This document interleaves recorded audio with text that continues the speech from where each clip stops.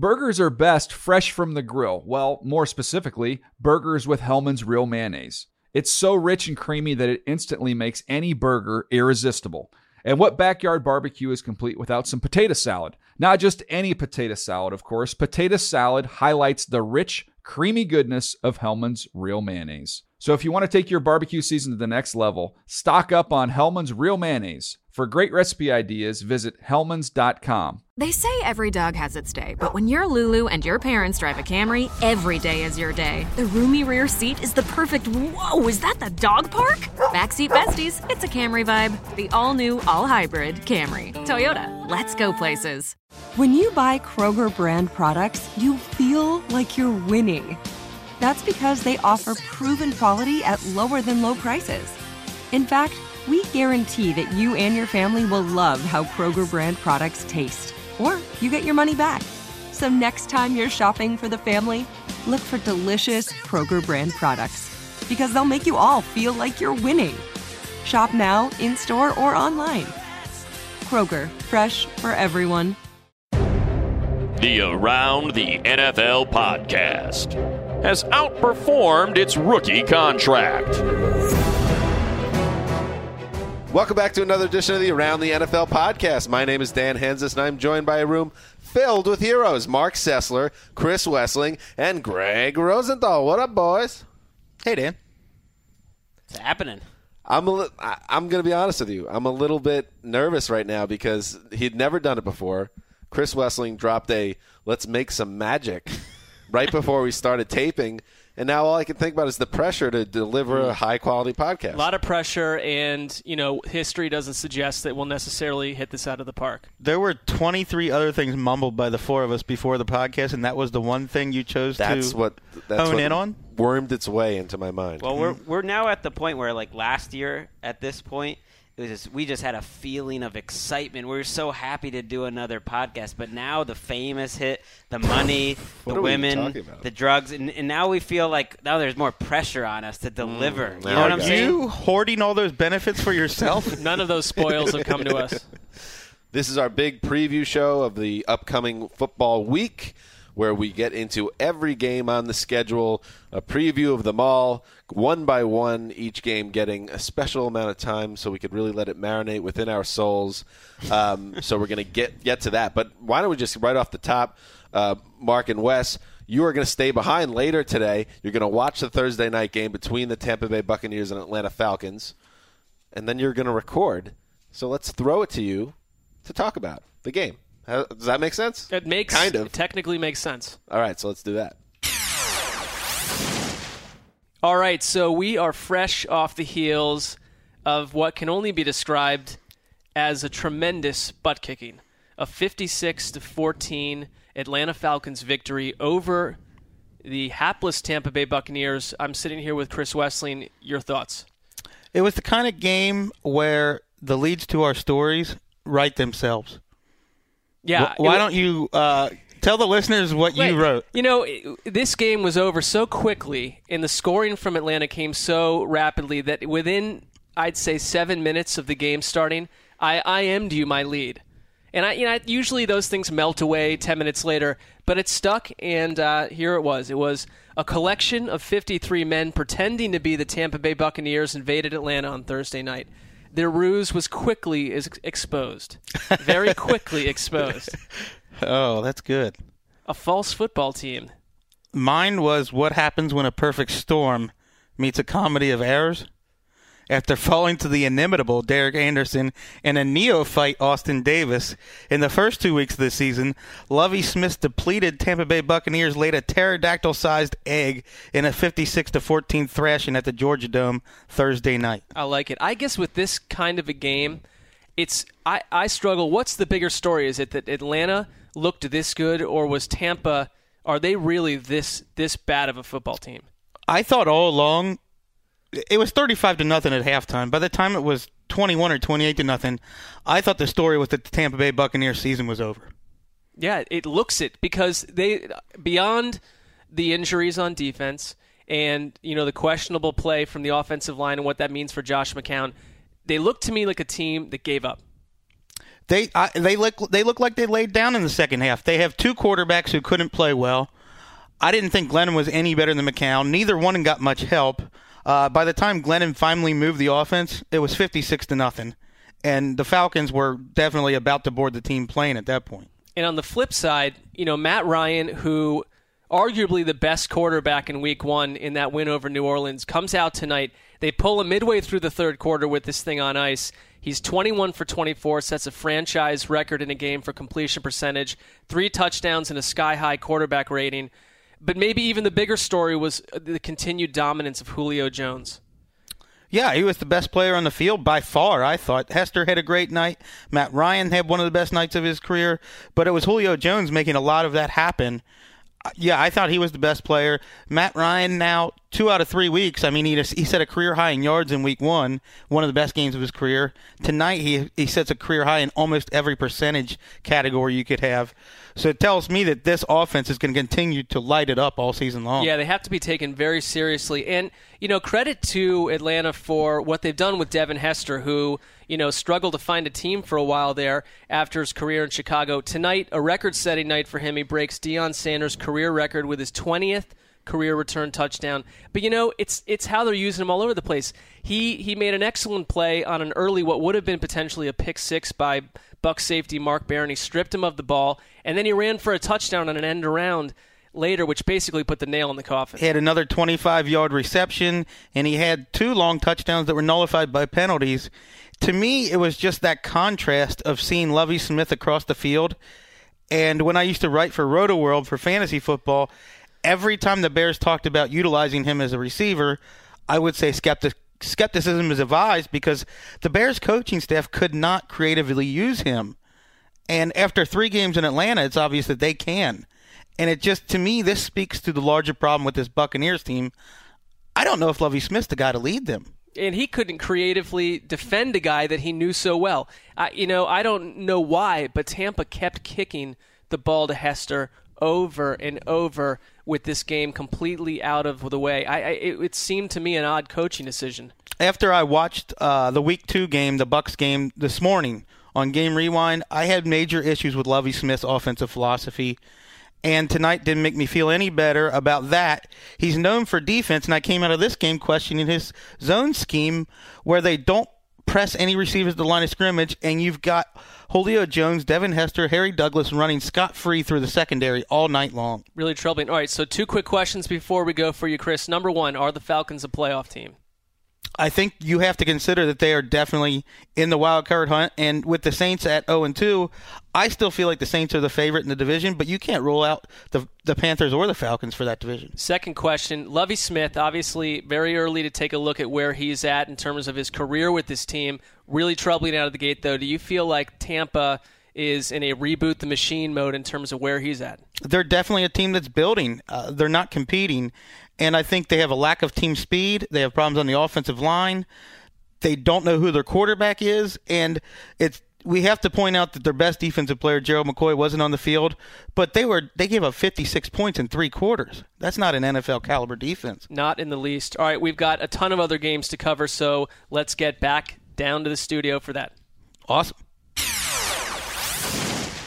All right, gentlemen, thank you for that. Very good work. So let's now get into the rest of the games. We're going to preview each game, and I guess we'll start with something that we did last year. We got away from it last week, but we're going to bring it back. So we're going to start with each of us pick what is the game you most look forward to in Week 3. And we will start with the scientist, Chris Wessling, the mailman. What game jumps out at you? I like Steelers-Panthers. Ooh. Last year's team of ATL versus my nomination for this year's team of ATL. That is sexy. I think it's sexy. So tell us, what do you think about the game? Well, Carolina, to me, still has the best front 7 in the NFL. Even without Greg Hardy, Mario Addison filled in for him, had 2.5 sacks last week. They've got second-rounder Coney Ealy, who's getting playing time. And Kuechly and Davis are still playing as well as any 2 linebackers in the NFL. So that's pretty exciting. And then the Steelers' offense, to me, Le'Veon Bell, we talked about this on the last podcast, Greg wouldn't be surprised if at the end of the year he's a top 5 consensus running back. I wouldn't be surprised by that either. To me, he's one of the most fun players to watch right now. Marcus Wheaton, they were clearly trying to get him more involved last week, and they did so. Antonio Brown's fun to watch. I just think there's a really two fun teams to watch. We worried at all about the lack of production from the Steelers offense last week. I mean, they do have a lot of talent. Marcus Wheaton's look good, and then they only put up 6 points in Baltimore. Now you got to go face one of the best defenses in the league. They imploded. They moved the ball just fine early on. They had a couple of big fumbles, and they weren't the same offense once Antonio Brown had got knocked a little bit woozy. So to me, that was when they pretty much turned the game around, when Antonio Brown wasn't right. Sometimes those divisional AFC North tilts especially aren't indicative of what happens outside of the division. I wonder with the Panthers offense, who has not looked good running the ball at all this year, they're probably going to get back to Angelo Williams, whether they can move it on Pittsburgh, because Pittsburgh's defensive line has not been impressive. They're 30th in the NFL in rush defense right now. I think that with the Panthers a little bit misleading. A lot of it's their offensive line. Jonathan Stewart has broken more tackles than any running back except DeMarco Murray this year.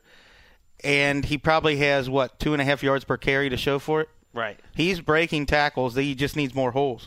Well, I think the Steelers' defense, which we've talked up as faster, and they are, and they have more exciting players, but they've looked like a average unit at best so far. I would say Cleveland's offense pushed them around physically, and Baltimore did the same thing, and that's how the Panthers want to attack you too. I know, watching like Ryan Shazier, both of his games, people are talking about how he's been out of position a lot, but there's nothing about him that doesn't suggest a guy who's going to be a fixture for that team for a really long time. He is so fast. And there's a reason why Kendrell Bell a long time ago was the last defensive rookie to start for Dick LeBeau. It takes a long time to learn his system, and that's why Stephon Tuitt hasn't really played much either. He's played about 10 snaps per game. I think both of those guys, as the year goes along, will contribute to a better run defense. Sessler might be the foremost expert on Ryan Shazier in the entire country right now because of his weekly Rookie Watch article that everyone should be reading. He's just focusing in on the rookies this year. You got a PhD in Shazier. Well, I'm assuming the guy to my right, Chris Wesleyan, has watched every snap of Shazier. I know, but you're typing in Shazier's name, just looking at him and all the rookie. I'm just saying people should read the Rookie Watch every week by Sessler. We all picked the Panthers right across the board. A little surprising. A little surprised West didn't take his Steelers to bounce back in this game. On the road?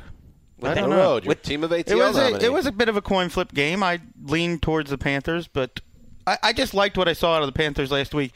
Cam Newton, we were worried in the preseason that his ankle wouldn't be right. He looked like the same old Cam Newton to me last week. Are you concerned, to take a 1-2 Steelers team up to the board for another round of team of ATL discussion? It would depend on how they look if they lose. I mean, if they lose and it's a close game and they're exciting to watch, I'll be fine with it. As Greg has pointed out, the Panthers were 2-3 when we picked them last year. The Steelers' offensive lines has started to look like the Steelers' offensive line of old, too, when they stunk. We expected this group to be a lot better, and this is a really tough matchup for them. So I'll be watching those tackles who got abused last week. Mark Sessler, you highlighted the Cleveland Browns against the Baltimore Ravens as a game that you're most excited about. Obvious reasons with the Browns, I would think, but also you see this as a great AFC battle between two potential playoff teams. I think it's an interesting check mark I'll for carry the water. Well, which Ravens team are we going to get? The Week 1 team where Joe Flacco throws for 62 pass attempts and they look completely out of their element? Or Week 2, I thought what we saw against the Steelers was what they brought Kubiak to Baltimore for, to run that kind of an offense. Flacco is 13 of 13 on pass attempts inside the hash marks and within 10 yards. That's a short passing game that's been successful. With Cleveland, the matchup for me, because, Baltimore's pass protection has been very good. And what the Browns were able to do and what they tried to do last week against New Orleans was take away Brandon Cooks and Colston, take away the downfield passing at the expense of Jimmy Graham going off and even the running game going off to some degree. Now, how do you deal with the Ravens? Do you try to do the same thing with Steve Smith and Torrey Smith at the expense of Pitta and whatever run game they have? I don't know. I thought the Cleveland's defense versus in previous years, Flacco is 11-1 against the Browns. they've never really game planned to remove certain guys and succeeded at that. We saw Pettin do that last week with the Saints. That's what I want to see. Can they do that with Baltimore? Let's talk worst case scenario, Mark, and the Browns get wiped out, and it's a bad loss. Do you think it's possible that you start to hear Johnny Manziel talk for Week 4 if that's something that happens? Well, it's kind of like Wes just mentioned with the Steelers. It depends how they lose. Right. I'm saying if they get wiped out and look terrible on offense, can't move the ball. Yeah, I mean, the one thing about Hoyer, you can look at the nice comeback win, but a lot of his pass attempts were disturbing last week. He doesn't have a good deep ball. He seems out of chemistry in terms of anything that's beyond sort of an intermediate rollout bootleg type pass. I mean, their offense is limited from that angle. Question is, though, what is it that it's not Blake Bortles sitting on the bench with a big, strong arm. I'm not sure Manziel solves some of those issues in that offense. When I've seen the box scores, or at least how many points the Browns scored, when I've dialed up those Browns games, I've expected Hoyer to play a little better than he really has. He's played exactly like you would have expected going into the season. I don't think he's looked particularly good. No, he hasn't. I think he's kept the mistakes in terms of critical turnovers to a minimum. He's got something like 139 attempts without a pick. Some of them could have been dropped picks, especially in there's no week question. 1. And that's going to come. He's going to make that critical mistake. Can they get beyond that with their ground game and the rest of the team? I was impressed with the atmosphere in Cleveland last week. Yeah. That stadium was rocking. Yeah, well, that's not been an issue in the past, in the deep past, when they were a good team. And I'm talking even in like the Ronald Reagan era. Even as far back, or as not so far back as last October, Hoyer's game where he got hurt, that crowd was into it that night. They just need something to cheer for. You realize there are probably grandfathers in Cleveland trying to explain to their grandsons what a winning atmosphere looks like. This is how we respond to something positive on the field. What about the revenge factor? Mike Pettin gave old Gary Kubiak a call early in the offseason. Hey, Gary. You interested in coaching maybe this year? Oh, no, I'm not sure. Man, I might retire. I'm not really sure what I'm going to do. Okay, we won't interview you. Big-time revenge factor. Week or two later, whatever it is. Oh, of course I'll take a job with the Ravens, a successful organization. I'll go over there. Now 2 offenses very similar, clashing. Well, it's possible you could have had Shanahan in Baltimore and Kubiak in Cleveland, but now you've got the reverse, and I'll roll with Shanahan and if you're the sliding doors How of football. Dare you, Gary Kubiak? How dare you? And before we move on, not only does Mark pick the Browns, he has them as his power pick, which means you're relatively certain the Browns will win. And our write-up, I am ordered through the corporate forces to write the power pick, so it doesn't mean that I'm certain. You can pick any game you want, any though. game. This is the one Sponsored you picked. by Duracell. Sponsored by Duracell. Great battery, Fair giant. Enough. And also, you wrote Hoyer. Gonna be Hoyer? No, I just said I needed to get out of that, that work order as fast as possible. Sometimes I'm going to put 7 sentences together. I just wrote Hoyer gonna Hoyer. I don't even know if that's good. You can forget that the MVP award with that. The coin taken away. With that attitude. Moving forward, just as Mark picked the Browns, I picked the Jets and Bears as the game I'm excited about. Monday Night Football at the Meadowlands. The Jets have been an exciting team to watch so far. They're moving the ball on offense. They've had some impact plays on defense. They've also been very hard to make sense of from forget about game to game, quarter to quarter. They're a tough team to figure out.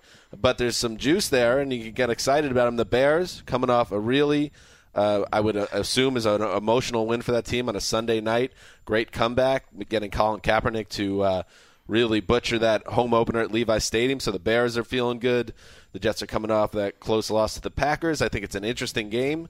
I was surprised that we all picked the Jets. Shocking. Stunned, actually. 26% of America on that weekly pick'em game where you can see our picks under the little experts tag, pick the Jet. 26% of America. So 3/4 of the nation picked the Bears. All 5 ATL members picked the Jets. So that's interesting to me. I'm annoyed at that. I'm curious why you all think the Jets will win. Well, I wish I knew Eric Decker was not going to play. We don't know that for sure, but as we're taping here Thursday, he's missed 2 straight practices. I think he'll play. They're my team of ATL, and so I had to, if they can't beat the Leap of Bears, faith. Well, if they can't beat the Bears, then I'm not going to continue down that road. Okay, that's fair. Wes? Well, I think from the comments I get on Twitter, people think that a lot of thought and analysis go into these picks. I'm usually just going down, flipping the thing from one side to, whatever my gut feel is at the time, and I don't even know why I picked the Jets. I think the Jets have shown signs. Geno Smith is really indicative of this whole team. For a quarter or a little time, you're just like, wow, this Jets team is really looking better on offense than they have at any point since Rex has been there. Other times not so great. But that's kind of the feel. And to me, it was more of a pick against the Bears. I'm not buying the Bears right now. Are we allowed to change our picks if Eric Decker does not play? Because as I've mentioned on the last 2 podcasts, the Jeremy Curley, David Nelson wide receiver core is a death knell for any passing game. I think we should be allowed because that offense fell apart last week when he was on the sidelines. Decker was a big part of them jumping out to the 21-3 lead. They weren't the same when he was out, but they were kind of trending downward even when Decker was in there. He could have had an even bigger game. He had a nice game, Decker, a nice touchdown. He was wide open for what it would have been a 70-yard touchdown, and Geno Smith overthrew him. So they had a couple Decker's of those plays well in the preseason, too. Yeah. We talked about the Jets secondary so much all offseason. They've been very good. Well, I don't know about very good. I guess they got that's an exposed. exaggeration. And D. But Milner, this week is going to be tough is my point. We're not even sure D. Milner is going to start again this week. He's probably going to play. He's still got the ankle issue going on. He got burned by Jordy Nelson on an 80-yard touchdown in week 2. So we don't know if he's playing. We still don't know if he's good either. So there's all that stuff. But well, you're losing the number 1 cornerback in the NFL. According to the Milner household. According to D himself. I don't even know if his parents believe that. But anyway, so we all picked the Jets. It'll be interesting to see how they play on Monday night against Jay Cutler, who has historically performed well against the Jets. All right, moving forward to Greg Rosenthal, who took the obvious one. Just call him Mr. Obvious. Old Captain Obvious Rosenthal. Oh, yeah. Who would want to pick the Broncos and Seahawks, the 2 best teams in the NFL over the last 2 years combined? Rematch of the Super Bowl. That wasn't the greatest game ever, but these are not the same Broncos. I was going to say it might have been the worst game ever. Yeah, it was a terrible game. But I think this game's going to be a lot better. We all took the Seahawks, and that's the logical thing to do at home. But I think this is going to be a competitive game, and these aren't your same Broncos. They're going to have 8 different starters on defense than the defense that lined up in that warm New Jersey night, unseasonably warm. They got the whole secondary's changed. Chris Harris is back. Raheem Moore's back. Von Miller's back. Ryan Clady's back. It's a different team. Derek Wolfe is back. Emmanuel Sanders is there. Right. There we go. And I don't think they've been dominant this year, but I think their defense is better, and that's why it'll be a good game. I feel sorry for the Broncos. Why is that? Going into Seattle with the Seahawks coming off a loss. It's true. That's rough. Pete Carroll's going to have him focused, and I don't even know if it's Pete Carroll. I think this group of players is probably underrated how smart and tough they are. And they have a lot of pride. We've seen teams that are winners. The old Yankees winners with Bernie Williams, Derek Jeter, Mariano Rivera. They expect to win every time they Give suit me a up. break. Yeah, Paulie because they had a O'Neill. $200 million Hey, payroll. Look, I'm not into your little Red Sox versus Yankees thing. I'm just saying teams that are winners and innately believe that they should win every game, I think that's what the Seahawks are right now. Don't forget Steve Balboni. No, wrong era. Oh, sorry. Buddy Yankee in the We're early 90s. talking about the 85 Royals. Well, you're talking about mental toughness. It's a great test of the Broncos because if they fall down in this game in Seattle, that's the toughest test that you could ever have because they're going to have those memories of when their dreams were crushed back in February to stick in that game. I think we'll learn a little something about that. It's still Pete Carroll versus John Fox, too. That's true. John Fox got horribly outcoached in that Super Bowl. And yeah, having been in that stadium week 1, I'm not going to pick against Seattle, though. That was an electric place to play. I'm sure that's the best home field advantage in football right now. So I will never go against the Seahawks at home. West of St. Louis. West, yeah, of course. The Edward James Dome is a special place, hollowed ground in the NFL. I think it was more like hollow ground. I think it was Edward Jones. And I could be wrong, but I think that company went out of business or something like that. I would think they would lose the as naming a rights. child, wouldn't they? Right, they did. It's no longer the stadium, I don't think. As a child, I had some sort of it is. low-level, $15 to $20 saved in some Edward Jones account that was supposed to pave the way, and it did From not. your paper Look, route? I'm sorry, Edward, if you're out there. I completely made it up. It's still the name of the stadium. Ed Jones is listening to the podcast with a tear running down his cheek. Too tall?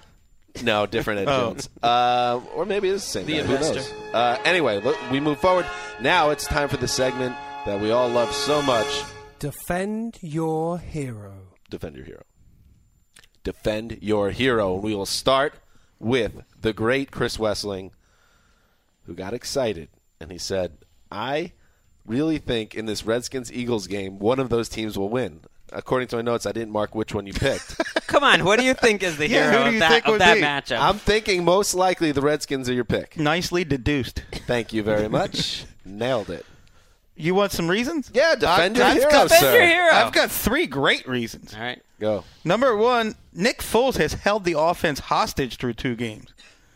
The entire first game he held him hostage. In the second game, they didn't move the ball until they put the ball in Darren Sproles' hands, and it was all screen passes. Foles has not played well. On the other hand, the Redskins' offense moves better with Kirk Cousins than the August, early September version of RG3. Kirk Cousins had no problem moving the ball on the Jaguars, who everyone believed were a frisky defense until that game. I didn't think they were, but... Anyway, third reason, Redskins defense. Number 1 in Football Outsiders DVOA right now. Part of that is because they've played the Jaguars and the Texans. Part of that is because Jason Hatcher is playing awesome. Keenan Robinson is a major upgrade on Fletcher at middle linebacker. They've got a lot of good things going on defense. They actually have a little speed on their defense this year. I like that Wessling has constructed a scenario where he bets against Chip Kelly 2 times in 6 days and goes 0-2. That's a fair point. Well, he got very unlucky the other day. I mean, that was a game the Colts really gave away. They should have won that. That's true. I like this. Wes showing some large stones with this choice. The Skins taking down the Eagles. I think the Redskins are a much better team than is conventionally believed. I'm starting to think that people just believe because it was against the Jaguars that a performance that dominance doesn't mean anything. But bad teams don't crush any NFL team like that. That was an eye-opening performance by Washington, and they played pretty well on defense the first game. You know, if it wasn't for the punt return block touchdown, you know, that would have been 7-7 in the first week. Well, bad teams don't have 10 sacks in a game either. Right. So I'm interested. I don't think it's that crazy. I think it was a savvy pick. It feels like it's one of those early season games that you're, okay, all right, the NFC East is going to be a little different. The Eagles have been severely outplayed in 2 different halves of their first 2 games this year. Right. And that's why I'd still roll with Kelly and the Eagles because they can win when they're not at their best. You do figure they're going to play better. We don't know if Deshaun Jackson's even going to play in this game. They won't be coaching against Pep Hamilton this week. So that might be a problem for them. Yeah, they have Jim Haslett and Jay Gruden. Have fun with that.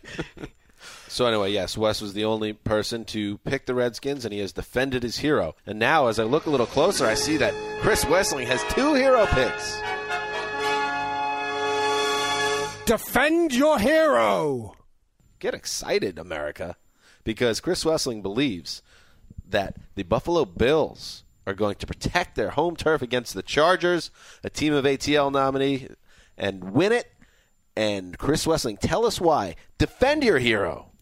I think if any of you guys had watched the Bills game on Game Rewind, you'd be taking them too.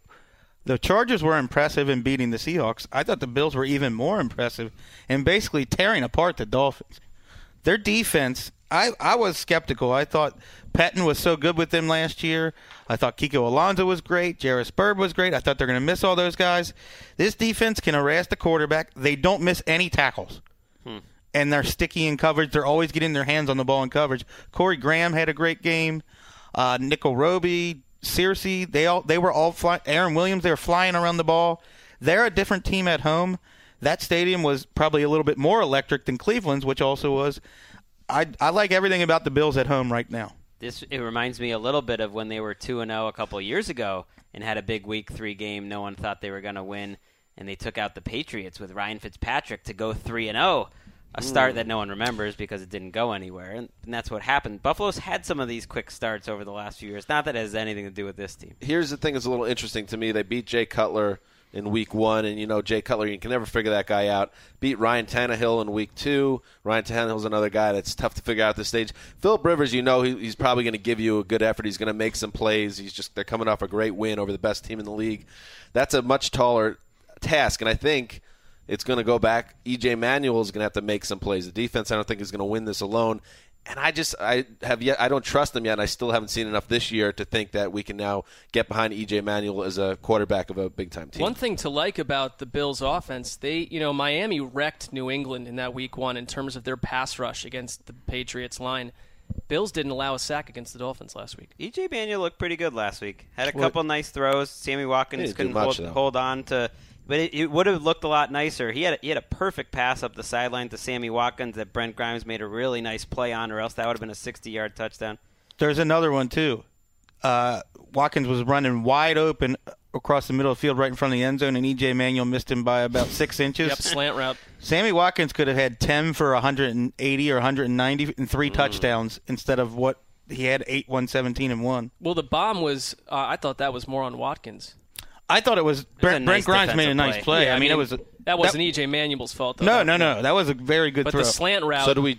But that's what he can't. Does that coaching staff deserve some credit for using E.J. Manuel the absolutely. right way?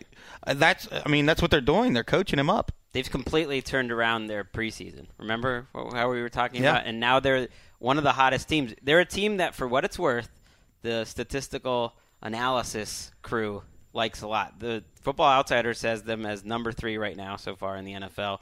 And 538, who does these little rankings, now projects them to have 9 wins on the season. I do think that having Manuel will catch up to them eventually. But I don't think you can keep building your offense on play action and not attack teams down the field and not ever go no huddle. I feel like you can they're hiding him now, which is what the 49ers used to do with Alex Smith a little bit. I don't know if Manuel's Alex Smith. I might have to assign myself this game. I mean, this is good because I think the Chargers' defense is a lot more watchable than it used to be, too. I think Melvin Ingram's playing well. Dwight Freeney's playing really well for them. They're better this year than they were a year ago, too. For the people at home, we each watch games on Sundays, and Greg has supreme power deciding who watches what. And you guys get to watch your precious little Browns every week. You get the Jets, and then we have a little draft pick sometimes, or not. I was going to say I haven't seen that draft pop up too often this season. This year you've just gotten it, and I know your preference. I basically know what you guys want. You've been getting your Cowboy. You like watching the Cowboys and the Giants for some reason. Give me a break. It's not true, and I haven't watched the Cowboys game yet. But put me on the Cowboys. I'd love to see Tony Romo. So see how he's looking. This week you got him. Finally, one more hero pick. The 49ers coming off that very bad loss on Sunday night. Now travel to Arizona, big division showdown against the Cardinals team that probably does not have Carson Palmer as of taping. This nerve issue in his shoulder seems to be something they can't quite figure out. So it seems like Drew Stanton could get a second straight start. Kevin Patra doubled up. Not only was this a hero pick by Kevin Patra, you also made him the Duracell power pick. Oh, yeah. So what is it when you have a hero pick and the power pick? We got to think about that. A heroic power pick. It's a power hero. I don't know. Might suggest a night of drinking in Chicago. Perhaps we'll lean on the listeners on Twitter to come up with something, what happens when those two things combine. Since Patra is not with us today, I will turn to the boss, the man that makes the schedule, however he sees fit, to defend Patra's hero, defend his hero. The Cardinals are a very good home team this year. They've been better than the sum of their parts, which I believe is a sign of good coaching. And they've got a lot of offensive talent, and they're playing a 49ers team I don't think we figured out yet. That first game against the Cowboys was great performance by Kaepernick, but it was a little fluky, everything that happened for them defensively. The next one against the Bears was a very fluky game. They're still figuring out who they are. I don't think they're some juggernaut team. Cardinals got lucky to win against the Giants, as Dan explained so well. Thanks, Wes. In Sunday night's podcast, that the Giants basically imploded. Cardinals really didn't do anything to win it. And Drew Stanton didn't do much after halftime last week. He didn't play well. Yeah, I don't know about – I think the 49ers are the more desperate team right now, and I think they're the better team. I kept my Cardinals pick last week, even when we found out it was Stanton. But this week, because I just thought the Giants aren't good. But this week, that's why I didn't take the Cardinals. I would pick them if Carson Palmer was Arizona, sneaky tough place to win. Yes. Yeah. Absolutely. I don't know about the 49ers yet. We just kind of assume they're the same teams from a year ago, but I don't think they're the same on defense. Moving forward, gentlemen. We go through the rest of the games now. These games deserve our love. Even if they don't have any special significance to them that, makes them different, they're still important football games. And we start with the Tennessee Titans and the Cincinnati Bengals. Well, this game's not that important. not that important, but I will tell you that the Bengals have looked very good, even without A.J. Green for most of week 2. They played well. A.J. Green, is he playing this week? What's going on with him? He was at practice on Thursday trying it out. I probably won't know for sure till Sunday. Marvin Lewis was kind of optimistic, which was news to A.J. Green. Right. They have a bye week next week, so they might be cautious with it, but we'll see. Vontaze Burfict, too. 2 concussions in 7 days. He was playing awesome at linebacker, even better than last year when he led the NFL in tackles.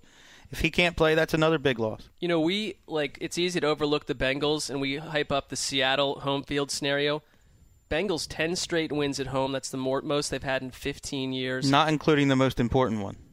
I understand, not the playoffs, but my issue with Cincinnati is, for me, just as a football fan, they've long been dull to watch. I just find them boring. But I think that Hugh Jackson, going back and watching the first 2 games, Hugh Jackson cannot be blamed with that this season. I think he's got that offense more interesting, doing some interesting stuff. Because they've got Hugh Live Crew. What's that? Gio Bernard and Jeremy Hill. That's the name? That's the name. That's Hugh what they're Live going Crew. with? They're going to sit on that one? Hugh Live Crew. Maybe go back to the lab with that one. Yeah, Gio Bernard, by the way.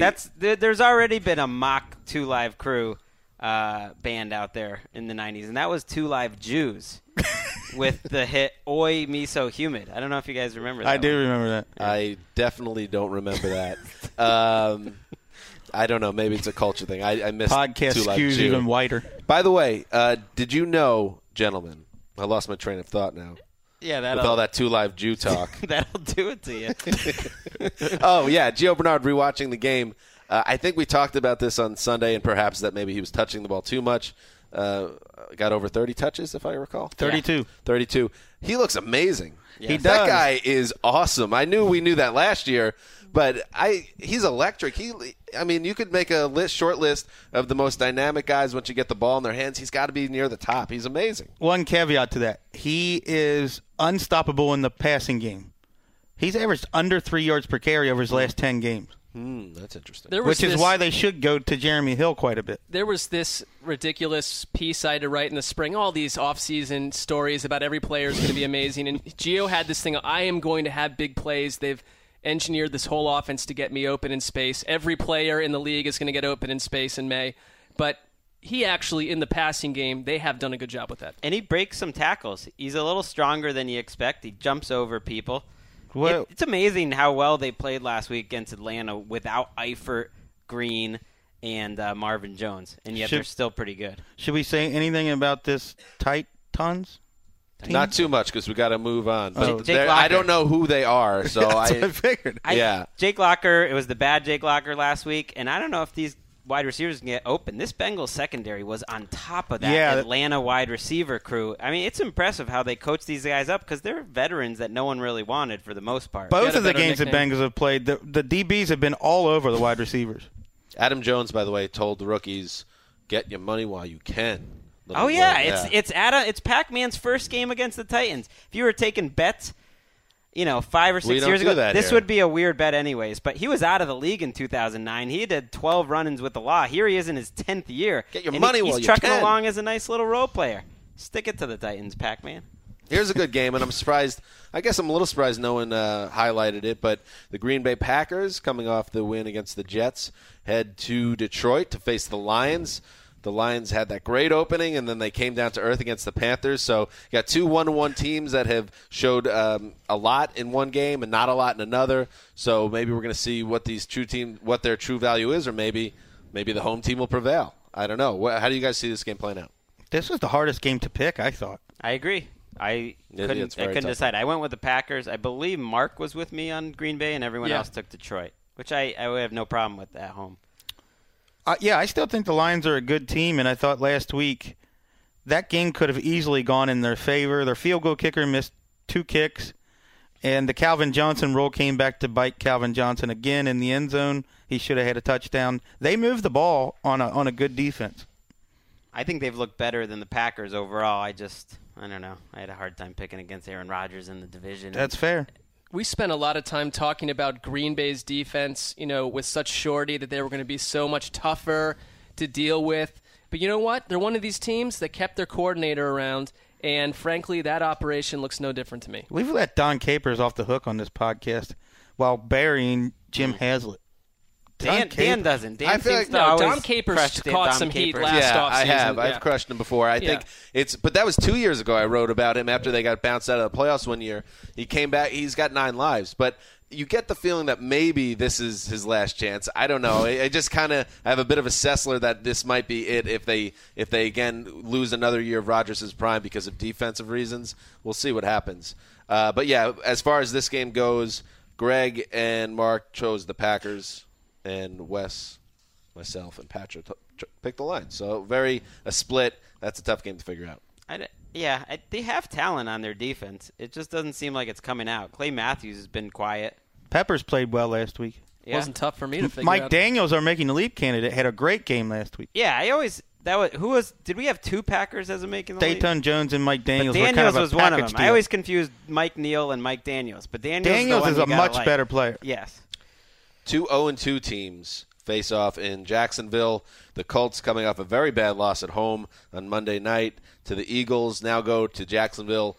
And you start 0-3 in the NFL and you're basically done. The numbers will back that up.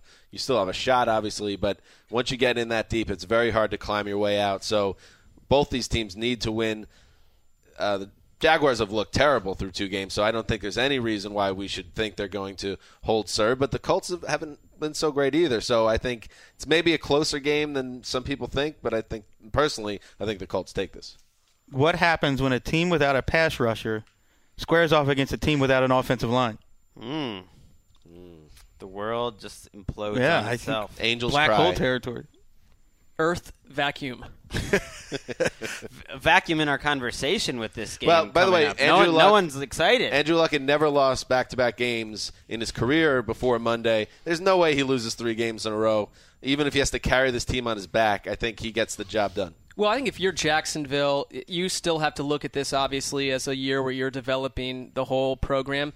For the Colts, though, and just because of the division they're in, assumed to be soaring towards the playoffs with an incomplete roster just based on Andrew Luck.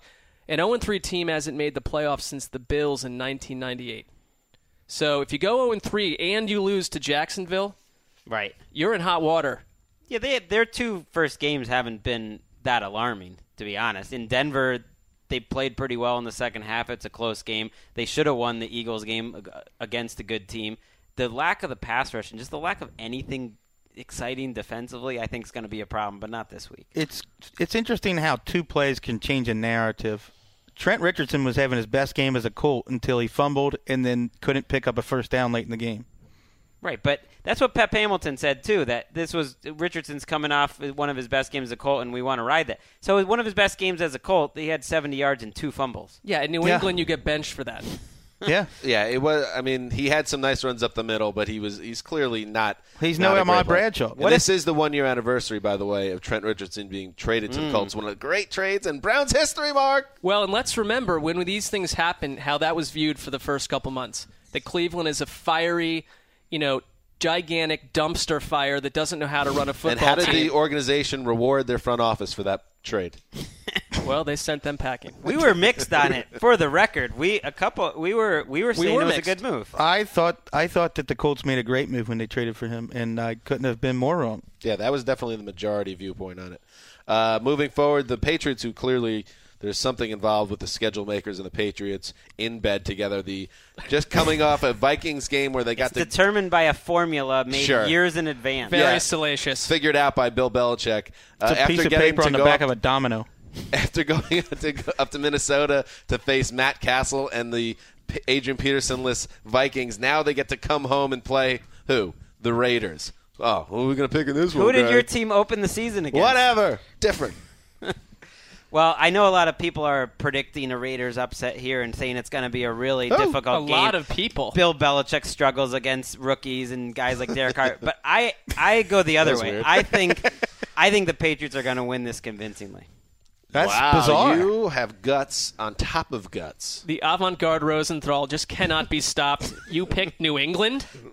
I'm just saying they're a veteran team, and to me, you look at the Raiders, they're still figuring things out. A lot of new free agents, young players, so you go with experience. Do you have a Sessler that Tom Brady might play well against the Oakland secondary? I'm going to enjoy it. Actually, I'm not going to watch this game. I don't assign myself the Patriots every week. when they've got a real stinker of a game, one of you guys can have. Thank you for that. No, you got to take this game. You got to fall on this sword. I'll take this game. Yeah, why not? It's not that. It still could be interesting. I just take a few. I'll write my own special narrative about this one. Here's your narrative. The Raiders suck. Whoa. Hey, I didn't say it. Charles Woodson did. Okay. I see what You're you off did the hook. there. Right. I The see league what office. you did there. I'm hanging up the phone. The league office will never know. Hey, look, which is funny because all it took was 2 games to change what Lamar Woodley and Maurice Jones-Drew said about going to the Super Bowl. Now they suck. Didn't Derek Carr look competent last week? Or it was a little better kept last reading week? that, and I didn't. I watched the Can we game this move on? morning, and I had no idea where that was coming from. All right. We all picked the Patriots. The Raiders by the way. need to show some life before they get a little more time on this podcast. Moving on, the Minnesota Vikings, still without Adrian Peterson, who, as we talked about yesterday, AP is deactivated for God knows how long. Now head to the Saints to play in the Superdome. This might even be a worse beating than the Raiders take. That's how I feel. What do you guys think? Tough to beat the Saints at home when you've had your best player stripped away. If you're Norv Turner, this is an ugly case of deja vu because he was Cleveland's coordinator a year ago when in Week 2 they lost their featured back. And what that did lead to in Cleveland, not to wins, but it did lead to having to completely rely on a passing game that went hell's bells with Josh Gordon and Jordan Cameron. So you've got Cordero Patterson, you've got Kyle Rudolph. I think Rudolph's going to see a ton of work. And they've got to basically lean on a wide receiver as one of their freakiest backfield options, and maybe a little bit of Jerick McKinnon along with our Wes's best friend, Matt Asiata. A couple of things on that. I was not surprised to see Kyle Rudolph on the injury report this week with an abdominal injury. He was lumbering last week after he looked faster than ever in August. So that note, and then Jerick McKinnon, I think we'll see more of him this week. He had 23 snaps last week after 3 in the Week 1. And one of the most freakish athletes in the NFL. Let's see if Matt Khalil. Look, he's an offensive lineman, but he's a guy that they expected to be a pillar, and he got abused last week by Chandler Jones. Going to be a tough matchup for him in the Superdome with all that noise. He's been pretty bad here for a year and a half now, Khalil. Around the NFL team isn't fully sold on the Houston Texans yet because they are going to the Meadowlands to face the Giants on Sunday, and I believe myself and Wes believe the Texans will win, but we have 3 around the NFL writers who think the Giants will get on the board. So the Texans are looking to go 3-0. The Giants are looking to avoid going 0-3. Mark, I'll ask you, why do you think the Giants get in the win column? Well, you guys Sunday? talked about the Packers-Lions being the toughest game for you to pick, and that was tough. But this one, for me, I just went back and forth between the two. I don't really have a convincing argument for New York, except that I think they beat themselves to a large degree last week. Houston, I had Houston up until the last minute, so I can't sit here and I can't sell you on New York. I'm sorry. Eli looked better last week. There's a reason. He looked pretty good. I don't know. Eli Manning's no reason to make a wager on a game. He did look better. They finally moved the ball, but he also had 2 interceptions and what should have been a strip sack that was overruled. Right. One of the interceptions was just the last play of the game where it didn't make any difference. They were down by 12. He played a lot better. And the other one was on a tip, right? I believe. I don't remember enough. Tom Coughlin, probably going to the Hall of Fame, right? Probably. Borderline. It's hard for coaches to get in. Probably. And the Texans are a much better coach team right now. They have really not made mistakes in their first 2 games. They're moving the ball well. They're playing solid defense. I think they're just a better team than the Giants. I picked it kind of for the reason that Wes might have picked them last week, and he likes to use just the boomerang effect that in the end, these teams, to me, neither one of them is a winless type of team, and neither one of them is an undefeated type of team. New York really needs this win badly, and I just figure they're going to stay in the mix at least and find a way to get it. By the way, number 1 in the NFL. I know we love yards per attempt around these parts. Interesting. This comes from Berger downstairs. Number 1 in the league right now. Andy Dalton through 2 games. Ryan Fitzpatrick, number 2 in yards per attempt so far. So they asked Jason Pierre-Paul what he was scared of when it came to the Houston Texans. Yes. 1-word response. Nothing. JPP's got to pipe down listen, until he's I like JPP that confidence. again. He played well last week. I like that confidence. One note on your little Berger stat. Yes. Let that be a lesson to you about taking too much out of the first 2 weeks of the season. Right. Has Michael Berger gone Madonna on us? Is he just Berger at this point? I mean, the top 4 players right now in QBR on ESPN, which I think is a great stat. So do I. And granted, again, it's only 2 weeks, and some of these guys only played one. Number 1, Kirk Cousins. Number 2, Peyton Manning. Number 3, Derek Anderson. Number 4, Ryan Fitzpatrick. So that's what happens with stats after 2 weeks. Fitzy playing decent, though, not killing him. Yes, no. You got to give him some credit. You got to give him a lot. I don't think anybody thought he was going to be the guy that was keeping him in games. All right, moving forward. 2 games left, gentlemen. The Dallas Cowboys heading to St. Louis to face the Rams. Rams, who came up with that nice win in Tennessee, tell everybody to shut up after they got beat up at home in the opener against the Vikings. Cowboys bounce back. Tony Romo, we talked about on Wednesday's podcast, maybe hasn't looked himself so far and excused himself from practice on Wednesday with some back stiffness. So it'll be very interesting. That's, to me, what I'm really interested in, seeing how Romo looks, and that's why I'm personally requesting to watch this game on Sunday. Thanks, buddy. And Austin Davis, fireworks show. Yeah, indoors. Get ready for Austin Davis. So we all picked the Cowboys, and Wes, you made this your Duracell Great Battery Giant power pick. Yes, I agree with Greg that Romo has not looked good. He's probably looked worse than he has at any point in his career. I don't necessarily believe that means he's going to look bad every week the rest of the way. I have a little more faith in him than I do in Austin Davis, who did look good, who moved the offense, but to me, he's a backup quarterback. He certainly does not have an NFL arm. If I'm the Cowboys and Romo isn't necessarily 100% at this point, the Bucs, of all teams, slashed the Rams last week on the ground.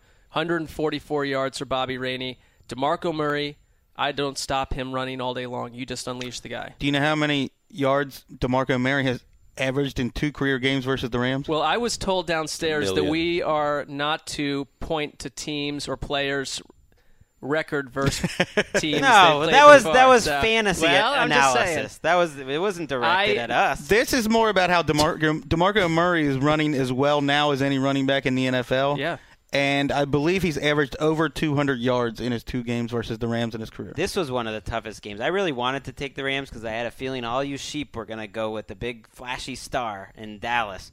But that was why. All right, I'm just carry taking on. Shots for fun. Yeah. I couldn't bear to take the Rams after watching Bobby Rainey, run through the Rams. That this isn't really that tough a defense. So I went with your point. I just think DeMarco Murray will go for 250 again. It would be more imposing to face the Rams in the St. Louis Library than the environment they've created for football games. You talking about the Ed Jamestown? Again. The Mausoleum? Ed Jones, excuse me. Eddie. That guy built a palace to football. There's a very realistic possibility that the Rams are 2-1 after all this nonsense. I mean, you guys have to admit this is almost a coin flip type of game. The Cowboys aren't. Yeah, I don't. Think I made it my power pick. That's true. I guess you won't admit that. Rolando McClain, though, early comeback player of the year favorite. It might not play in this game. Oh yeah, what's going on with him? He missed practice 2 days ago here. Finally, the Kansas City Chiefs head to Miami and to play the Dolphins. And I thought this was interesting. Ryan Tannehill, who has not played very well, not played terribly necessarily, but not great football at all and doesn't seem to be progressing through 2 weeks, came out and acknowledged it and said, I haven't been putting the ball in the right spot. I haven't been on my best, and it's got to change. It's got to change fast. He's right about that. Greg, do you see Tannehill first of all, playing well in this game, and do you see him being better this year than he was last year, or is he plateaued? No, I think he will be better because he's in a better offensive system overall that can run the ball.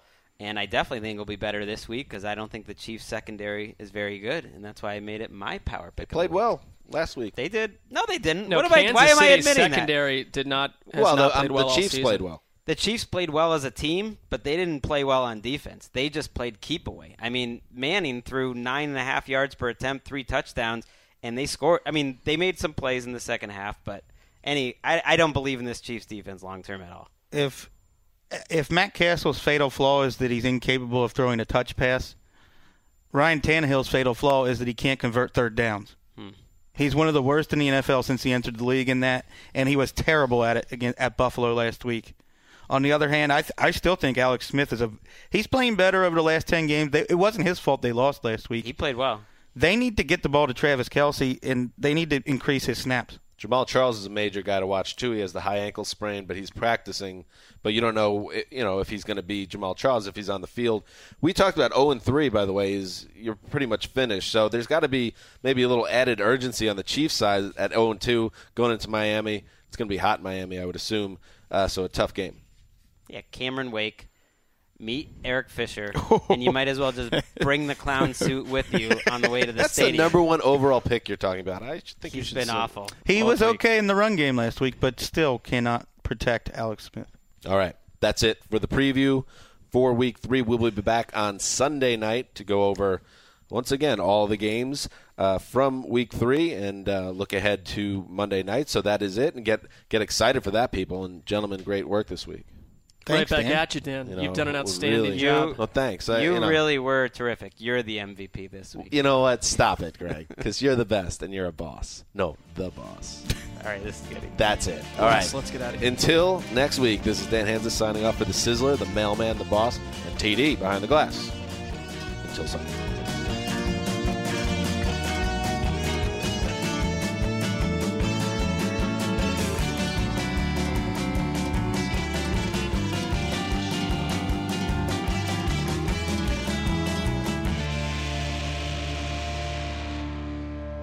You go into your shower feeling tired, but as soon as you reach for the Irish Spring, your day immediately gets better. That crisp, fresh, unmistakable Irish Spring scent zings your brain and awakens your senses. So when you finally emerge from the shower, 37 minutes later, because you pay the water bill so you can stay in there as long as you want, you're ready to take on the day and smell great doing it. Irish Spring Body Wash and Bar Soap. Fresh, green, Irish. Shop now at a store near you. Your credit card should match your lifestyle. At Kemba Financial Credit Union, choose a card with benefits that work for you. For a limited time, all cards have 2% cash back on purchases and 0% interest on balance transfers for a year. Apply at Kemba.org. Restrictions apply. Offer ends June 30th, 2024. They say every dog has its day, but when you're Lulu and your parents drive a Camry, every day is your day. The roomy rear seat is the perfect, whoa, is that the dog park? Backseat besties, it's a Camry vibe. The all-new, all-hybrid Camry. Toyota, let's go places.